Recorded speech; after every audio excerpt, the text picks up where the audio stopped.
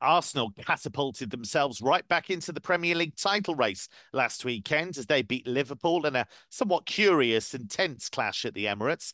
Mikel Arteta's Gunners couldn't quite last the title pace last season. Will they fare better this time around? I'm Kevin Hatchard, and this is Football Only Bettor. No problems lasting the pace for my top tipping team, starting with Mark O'Hare. Mark, great win for Arsenal last week, although that Virgil van Dijk clanger in the second half really did help them because at that stage Liverpool were actually on top and looking strong. Tough trip to face West Ham. They've already beaten them, West Ham, in League and Cup this season. So it's quite a tough game for the Gunners. Yeah, it really is. Obviously, big win last weekend for Arsenal, stating the obvious, but they'll be feeling good about themselves after what was a difficult December. And yeah, I thought Liverpool struggled to deal with the sort of twin threat of Odegaard and Havertz, who played kind of floating roles where Gabriel Jesus would normally be, neither of which kind of played in the sort of traditional centre forward position, and it caused kind of Van Dijk and Konate to have a few hiccups and headaches really because they weren't really sure who to pick up and when really, and the two of them floated around and caused a bit of a menace. But look, Liverpool weren't at it at all. They looked like they really missed Dominic Szoboszlai in midfield. Obviously, Conor Bradley had to withdraw from the squad, and he'd been playing brilliantly. There was no Salah, no Nunes from the off either, and I think when you're missing a couple of your leading lights in those big games, and then some of your big players also make awful errors, you just have to write it off, really. Arsenal were good in large spells, so were Liverpool.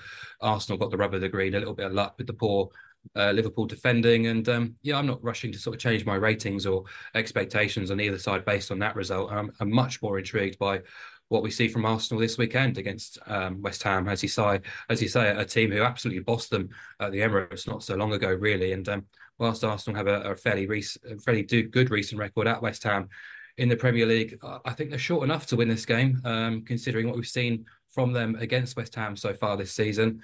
I wouldn't really want to be getting too involved in those kind of prices around 1.6 to win this match. I think West Ham perhaps stylistically might be able to provide a bit of a thorn in Arsenal's side, really. And they've managed to get most of their key players back fit and available again. Packets are still missing, and they do have a dreadful record without him this season. I think there's 9 games they've only won once without him, and that came against Lincoln in the Carabao Cup, and they've scored twice or more in just 2 of those 9, failed to score at all in 3 of them, which kind of tips the balance in Arsenal's favour. But I actually thought West Ham played reasonably well at Old Trafford last weekend, despite the scoreline. I think on balance of play, they put up a decent fist of things, had plenty of shots and opportunities, didn't take them, and United did really. But I think back at London Stadium, where they've been pretty strong all season, I think they can keep this contest competitive. And if you look to the Asian lines, you can get West Ham plus 1.25 on side, which requires Arsenal to win by 2 or more for you not to make money. And Arsenal have only won once away from home by 2 goals or more, and that came early in the campaign against Bournemouth when Iraola was still kind of working things out with the Cherries. And I guess for me, if I really want to get with West Ham on side and be confident about it, Moyes needs to work out what midfield he's going to pick, because I can understand why he parachuted Calvin Phillips straight into the side, but that has gone disastrously, really. He's been at fault for goals and points in both of his first 2 games, being caught in possession. It's not too surprising. He's been rusty after making 3 league starts in 18 months. But yeah, I think I do give West Ham a puncher's chance here. It's one of those matches where you expect Arsenal to win, but almost any scoreline or any result in this match wouldn't surprise you. I don't think anyone would be hugely surprised if West Ham won this game, but the expectation is Arsenal do win this game, but perhaps not as comfortably as perhaps the market assumes they will be. Tipster and odds compiler Mark Stinchcombe with us once again. West Ham are a strange old team, Stinch, because I commentated on their game at Old Trafford last weekend. I thought they played really well. I thought they were quite bold, thought they started well, made lots of openings, didn't take any of them, ended up losing 3-0. Yeah, I think they're very hot and cold, aren't they, West Ham this season? They're either very good or can be quite turgid. I watched them recently away at Sheffield United, and yeah, it was just long ball really from both teams. So then you wonder how West Ham have won some of the games they have this season. But yeah, I definitely agree, Ed. I do think Arsenal look quite short. They're 1.58 on the exchange. Again, wouldn't be one that I'd be automatically throwing in an accumulator or whatever. West Ham are 7th. Expected points has the mid-table, so a decent return, I'd say, but probably more impressive is some of their results. As you mentioned, Kev, beating Arsenal home and away already. They've won at both Spurs and Brighton. They've beaten United and Chelsea both at home. And they topped a tricky-looking Europa League group, I thought, with Freiburg and Yeah. Olympiacos, with 5 wins out of 6. So I think m- impressive enough to warrant maybe a bit more respect than the 1.58 that Arsenal are. Okay, they've no wins in 6, but they were without Hamid Kudus for a lot of those. I'm a huge Kudus fan. I still don't know what he's doing at West Ham. You assume maybe he will go on to something bigger, but yeah, he'll be back as he was last weekend, and maybe a bit fresher after a week's rest. He played well actually at Old Trafford. I thought he buzzed around. I thought he worked hard, especially without the ball. I thought he was hmm excellent. So, yeah, I think as you say, he'll be in a bit more rhythm, won't he? I think. Yeah, just no traveling or not traveling, a huge through time zones and stuff like that. So yeah, I'm a huge Kudos fan. So hopefully it makes up for the lack of Paqueta. Um, but the most competitive question we're being asked here is not will Arsenal win? Will they win by more than one goal at evens? And as Mark said, they've done it just once in 16 away games across all competitions. They failed to score more than one goal 11 times. So I really like the look of West Ham plus 1.25 here, around about 1.8. If Arsenal win by one goal, we will win half our bet, and the other half will be return. So I think it's an easy decision to get West Ham onside here at the price. Now we know injury time goals can be a pain in the pocket if they ruin your bets. And now you've got 90-minute payout to rescue you. If the clock hits 90 minutes and you've got the right result as it stands, your bet wins when the match ticks into injury time. T's and C's in the description. 18 plus. BeGambleAware.org. Manchester United have won back-to-back matches with striker Rasmus Højlund in great form. He scored in each of his last 4 Premier League games, but they haven't been mega convincing. They're visiting Aston Villa side that's been so strong at home for much of the season, but has recently lost at home to Newcastle in the league and Chelsea in the FA Cup. Mark, there's an 8-point gap between these teams. If United lose, that's curtains for their top 4 hopes, isn't it? I would probably say it's curtains for their top 4 hopes already, to be honest. I think it's a big, um, Even if you they know, win this one. perhaps, yeah, but I think it's going to be difficult because I think Spurs are going to be holding quite strong there in the top 4 race as well. So um, there has been a few shining lights in recent weeks, but Villa. This is an interesting game, an intriguing game, because Villa, as you say, they've started to have a bit of a sticky patch. So they picked up only 5 points in 5 league games, stuttered and stumbled against Burnley and Sheffield United when they're expected to win those games comfortably. Then they got absolutely schooled at home by Newcastle. But everything clicked against Sheffield United. But I guess battering the Blades at Bramall Lane doesn't really sort of get you too many brownie points these days, considering their plight. But yeah, alarming to see them lose quite comfortably at home to Chelsea in midweek in the FA Cup too. So they're going through a lean spell at the minute. And yeah, I'm not too keen to get involved with Villa at the prices, to be honest, just because of that. And perhaps the schedule has eased for them a little bit. They don't play a top 6 team now until the 9th of March. There's an opportunity for them to try and build on that winning at Sheffield United. And they did beat United here at home 3-1 last season, but they have to improve massively on their last 4 home performances, really.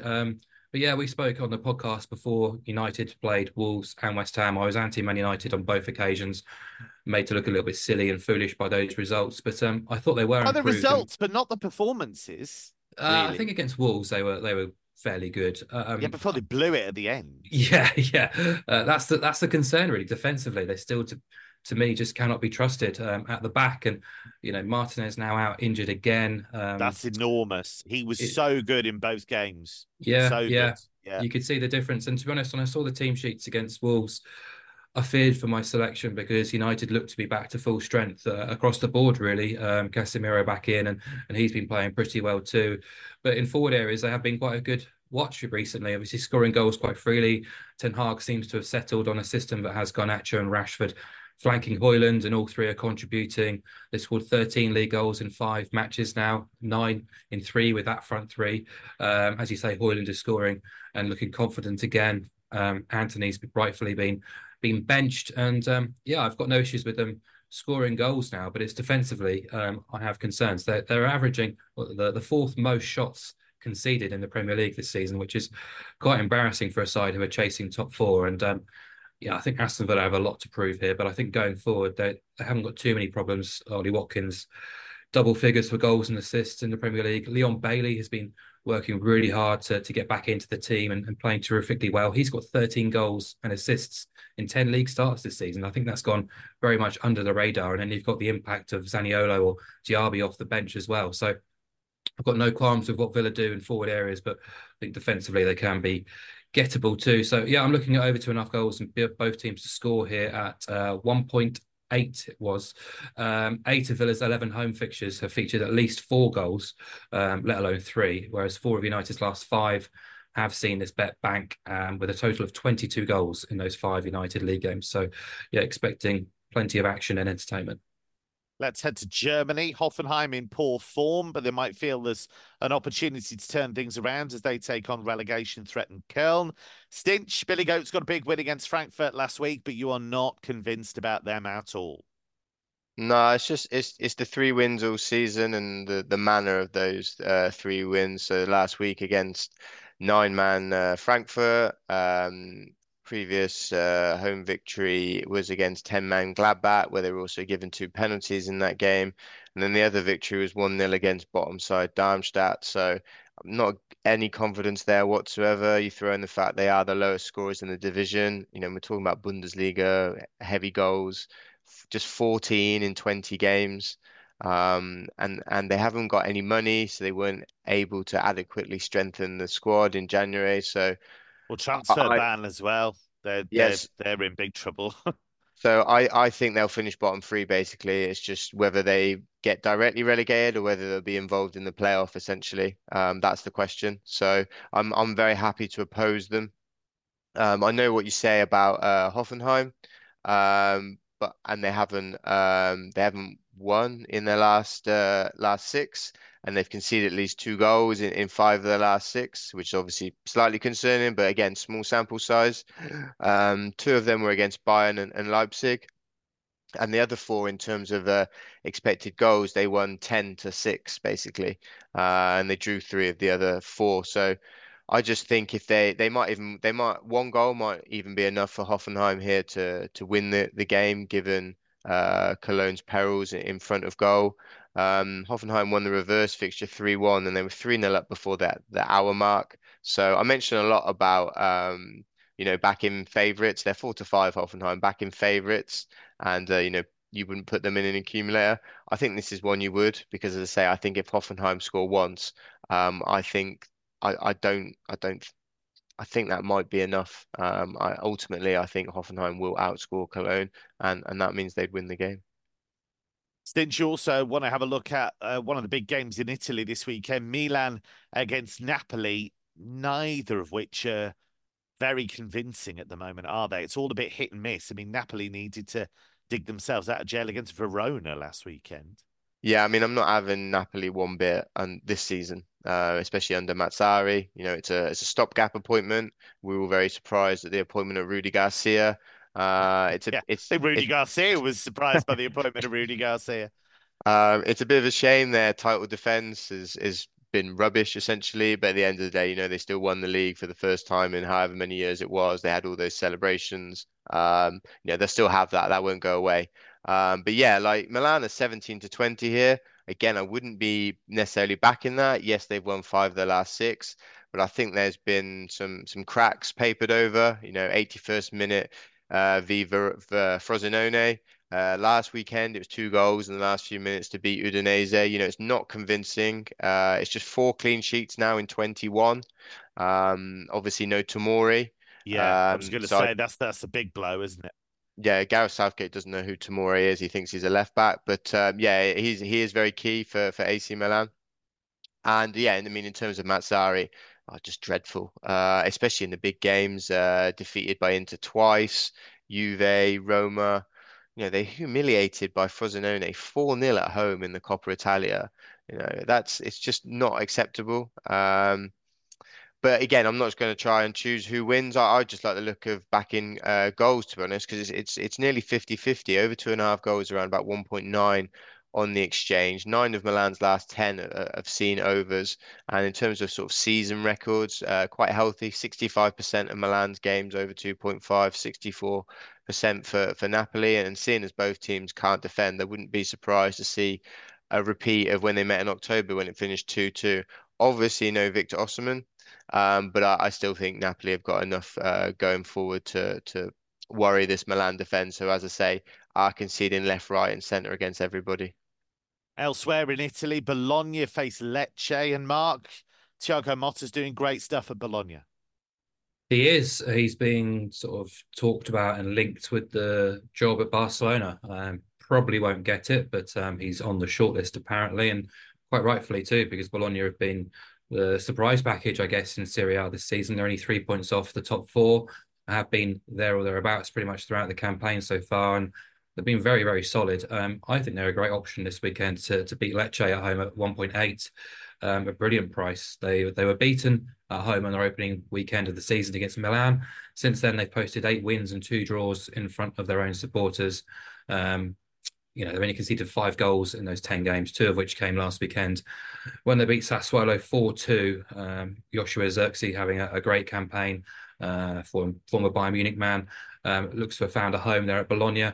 And they're playing a Lecce side who have really struggled away from home. So I've got them third bottom on expected points away from home. They're winless in 11 away, 5 draws and 6 defeats. But if you look closer, 5 of those 6 defeats came when they travelled to teams in the top 11. They've only managed 9 goals away from home all season, which is never ideal when you go to a side as robust and as strong centrally as Bologna. And they've also lost 5 of their last 7 games across all venues in Serie A. Just 2 clean sheets all season. Again, not ideal if you're conceding goals regularly, not scoring many when you come up against a savvy side like Bologna, who know where the back of the net is, but also know how strong they can be defensively too. So I think the 4-5 on the home win is actually a little bit disrespectful to Bologna. They've been much, much better than that price suggests this season. I think they deserve to be stronger home favourites. And finally, in the Netherlands, go ahead Eagles against Pek Zwolle. You've picked the game of the week, Mark. Yeah, this might sound pretty dull because it's going to be quite numbers heavy, but over 2.5 goals and both teams to score at 9-10 is It's a never real dull nice if it price. wins. It's Yeah, never dull if it exactly. wins.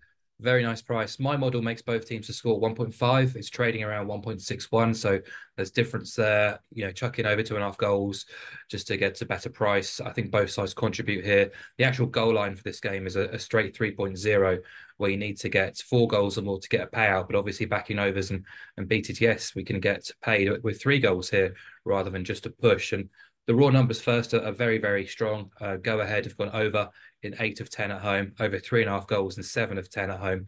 They've scored at least twice in 7 of 10 at home and conceded twice or more in 5 of 10 at home. And then you've got Pek Zwolle, who have gone over 2.5 goals in 8 of 10 away, over 3.5 goals in 6 of those. They've scored in 9 of those 10 away games. They've scored at least twice in 6 of those 10 away games, but they've also conceded multiple goals in 6 of 10 away games also. So you expect both sides to contribute here, possibly a couple of goals each, really, based on those numbers. But the underlying data agrees. Go ahead Eagles games are averaging 3.48 expected goals at home, and Pek Zwolle's away matches are averaging 3.26 expected goals. There's only 4 points between the two teams. They're well away from relegation zone, actually looking up towards potential European qualification here. So both teams should really go for it, as is the way in the Eredivisie. So yeah, over 2.5 goals on both teams to score. It's the early game on Sunday. That's all we have time for on this edition of Football Only Bettor. Please do remember to gamble responsibly. It's the Super Bowl on Sunday night between the Kansas City Chiefs and the San Francisco 49ers. So the NFL Only Bettor crew has you covered with all the best tips on their podcast. So that's well worth checking out. Lots of good preview content on our website as well, betting.betfair.com. Now, remember, all of our shows are on Betfair's new YouTube channel for non-racing content. So make sure you like and subscribe. And it's the return of our Champions League preview show in just a few days' time. So keep an eye out for that as well. From Stidge, from Mark, and from me, it's goodbye for now.